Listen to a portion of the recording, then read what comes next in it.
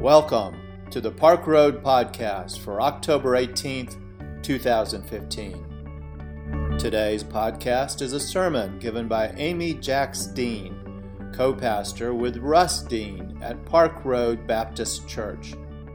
Her sermon today is entitled, Jesus and Helicopter Parents. That was nice.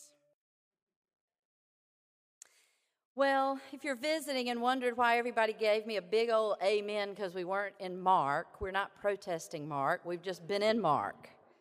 Having spent the better part of this year in the Gospel of Mark, it was time to return to lectionary preaching. The lectionary systematically divides the Bible into weekly readings. It's a common resource used by many Christians as a device to look at a breadth of Scripture and at the same time focus thoughts and lessons in the same direction each week by multitudes of preachers and churches. There's an Old Testament lesson, a psalm, a gospel lesson, and an epistle every week. So today we were to return to the lectionary to pick a text from which to preach. I'm almost always inclined to gravitate towards the gospel lesson. And wouldn't you know it? While we've been preaching from Mark, so has most of the rest of the Christian community. Not for the whole year, but for some stretch now, the lectionary gospel lesson has come from Mark. But believing that we needed to take a break from that book, I looked at the other texts from which to choose. None of them struck me, but Mark did. Have no fear. My handy-dandy Oxford Annotated Bible has wonderful footnotes that tells me where there's a parallel story in other Gospels. So I can give you Mark's story just from Matthew's telling. See how I'm going to sneak it in there on you? It's not from Mark. And as I looked at it, I began to see some small differences in the storytelling. It's the same, Matthew tells basically the same story that Mark does in almost every way, with one small detail that I found so interesting that I just couldn't leave it alone. In Mark's telling of the tale, the disciples, after spending enough time with Jesus that they should clearly have known better than to ask this question, they ask him anyway, Jesus, who's your favorite? Who's going to get the MVP award, Jesus, when the day is done? Pick me. Pick me. Pick me. The actual words were, who will sit at Jesus' right hand and left in the kingdom. But what they were really wanting to know was who was the most important. Who would be the favored ones? Since it's highly likely that Mark was the first gospel written, and it is clear that Matthew and Luke use Mark as one of their common sources for writing their gospel, one commentator speculated that this scene from the Gospel of Mark was such an embarrassment to anyone who read it. I mean, these guys should have known better than to ask Jesus who's the favorite. It was such an embarrassment that speculation is that Luke just left it out altogether, and Matthew altered it in a way to save face for the disciples. That saving face was the detail that intrigued me the most. Did you catch it? It's not the disciples in Matthew's telling that has James and John themselves asking about their own rank and file. It was their mother. Oh my. She shows up only here. James and John have a name. Their father, he has a name, Zebedee. She has no name. Those characters, especially when they're women, they always intrigue me the most. I hate that she goes nameless and even unmentioned except for right here. I hate that because I get her. She and I would be like this. She was maybe the very first helicopter parent, long before there were even helicopters. In an article in the Washington Post this past Thursday, it was this past Friday, on how helicopter parenting is ruining a generation of children, the former dean of freshmen at Stanford University, Julie Lythcott-Haims, says that she noticed a disturbing trend during her decade as the dean of freshmen at Stanford. Incoming students were brilliant and accomplished and virtually flawless on paper, probably because their mama wrote it for them. I added that part. She didn't say that. So they look brilliant, accomplished, and virtually flawless on paper, but with each year, more of them seemed incapable of taking care of themselves. At the same time, parents were becoming more and more involved in their children's lives.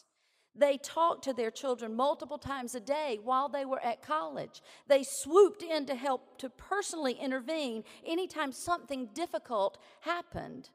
From her position as the dean of freshmen at one of the world's most prestigious schools, Lythcott-Haims came to believe that mothers and fathers in affluent communities have been hobbling their children by trying so hard to make sure that they succeed, and by working so diligently to protect them from disappointment and failure and hardship.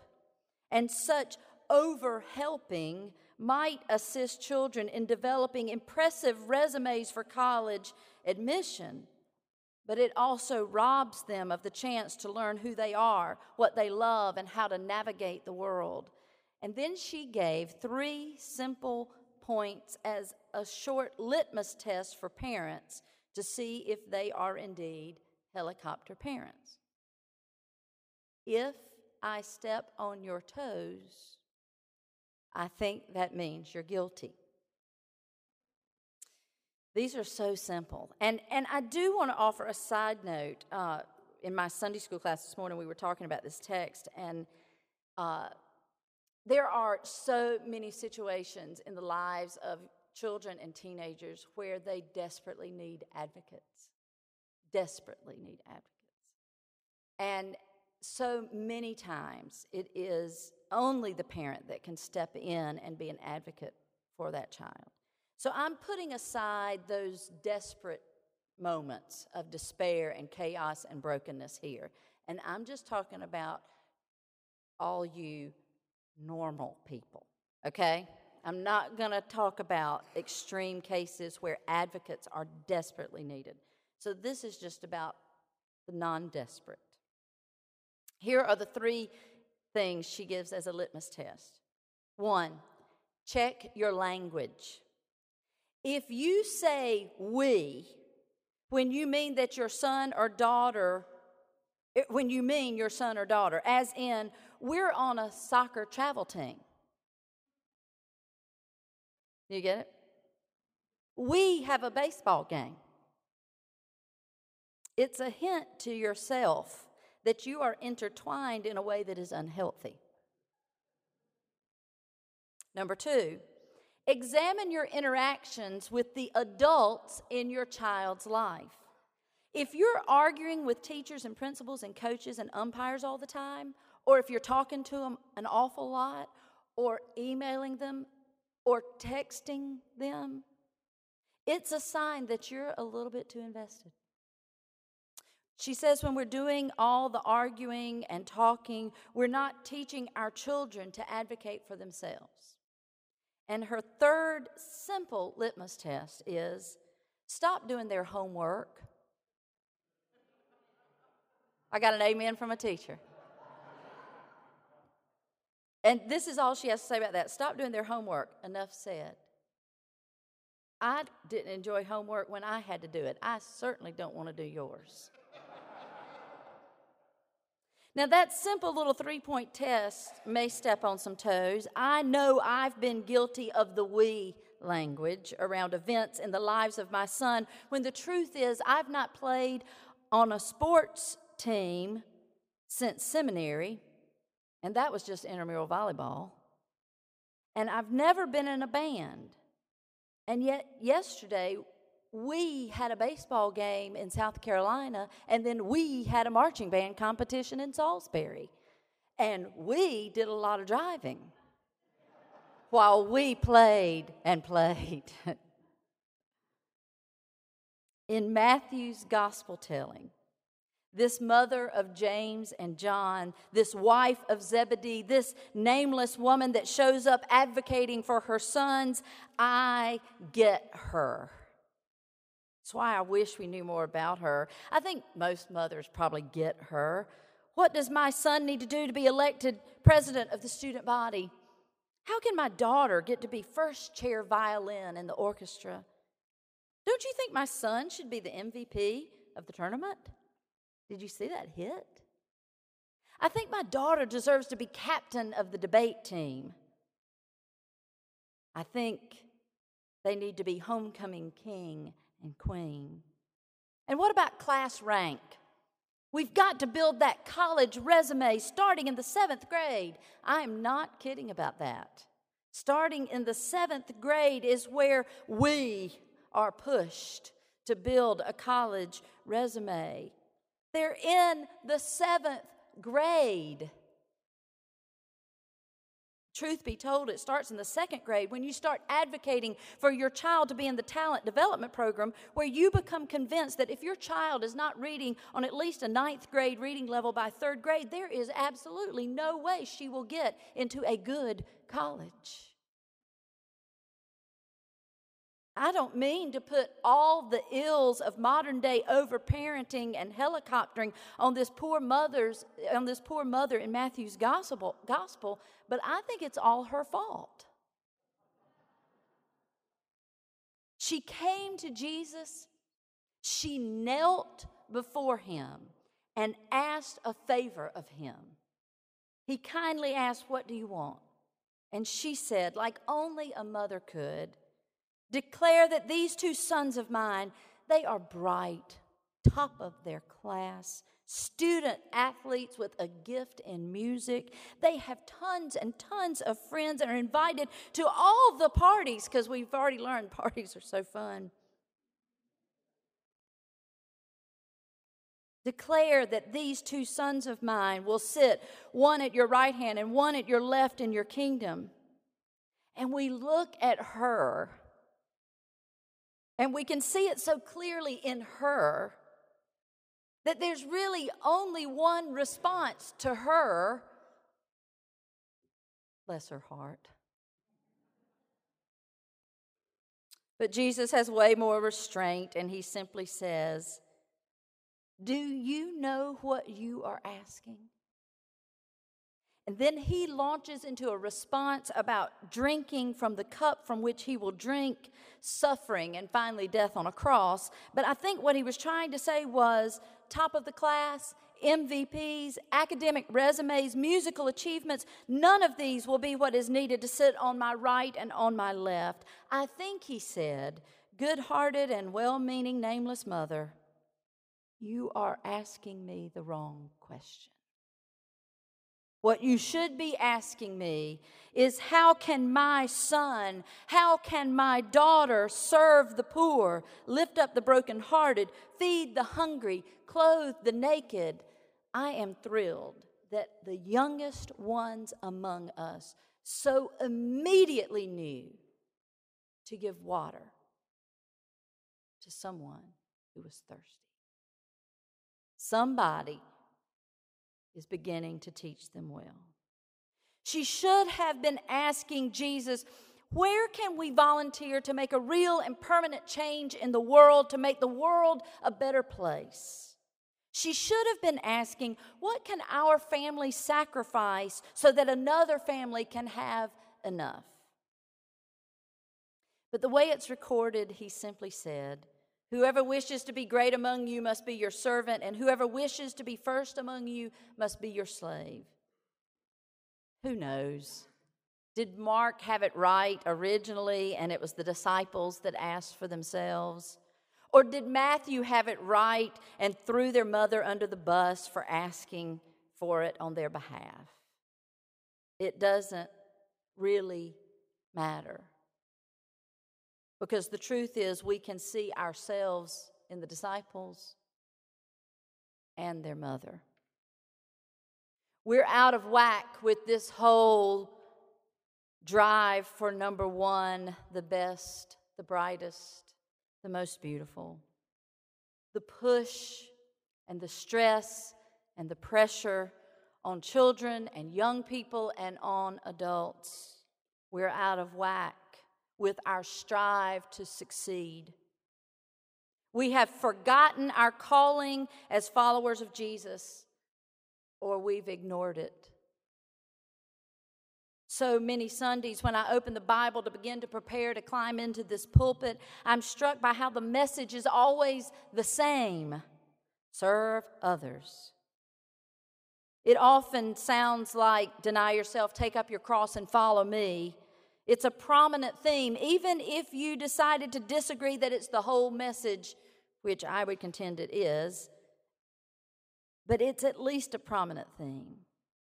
How can we preach it in a way that is different when it's so plain and simple, and yet we still just don't get it? How are you serving? Where are you serving the people? Who are they that you are serving? You may have to step outside of your comfort zone. You may have to say no to something for yourself. You may have to spend money and give away some time. But if you have any desires to flank Jesus in the kingdom, and the kingdom is here and now, not in the by and by.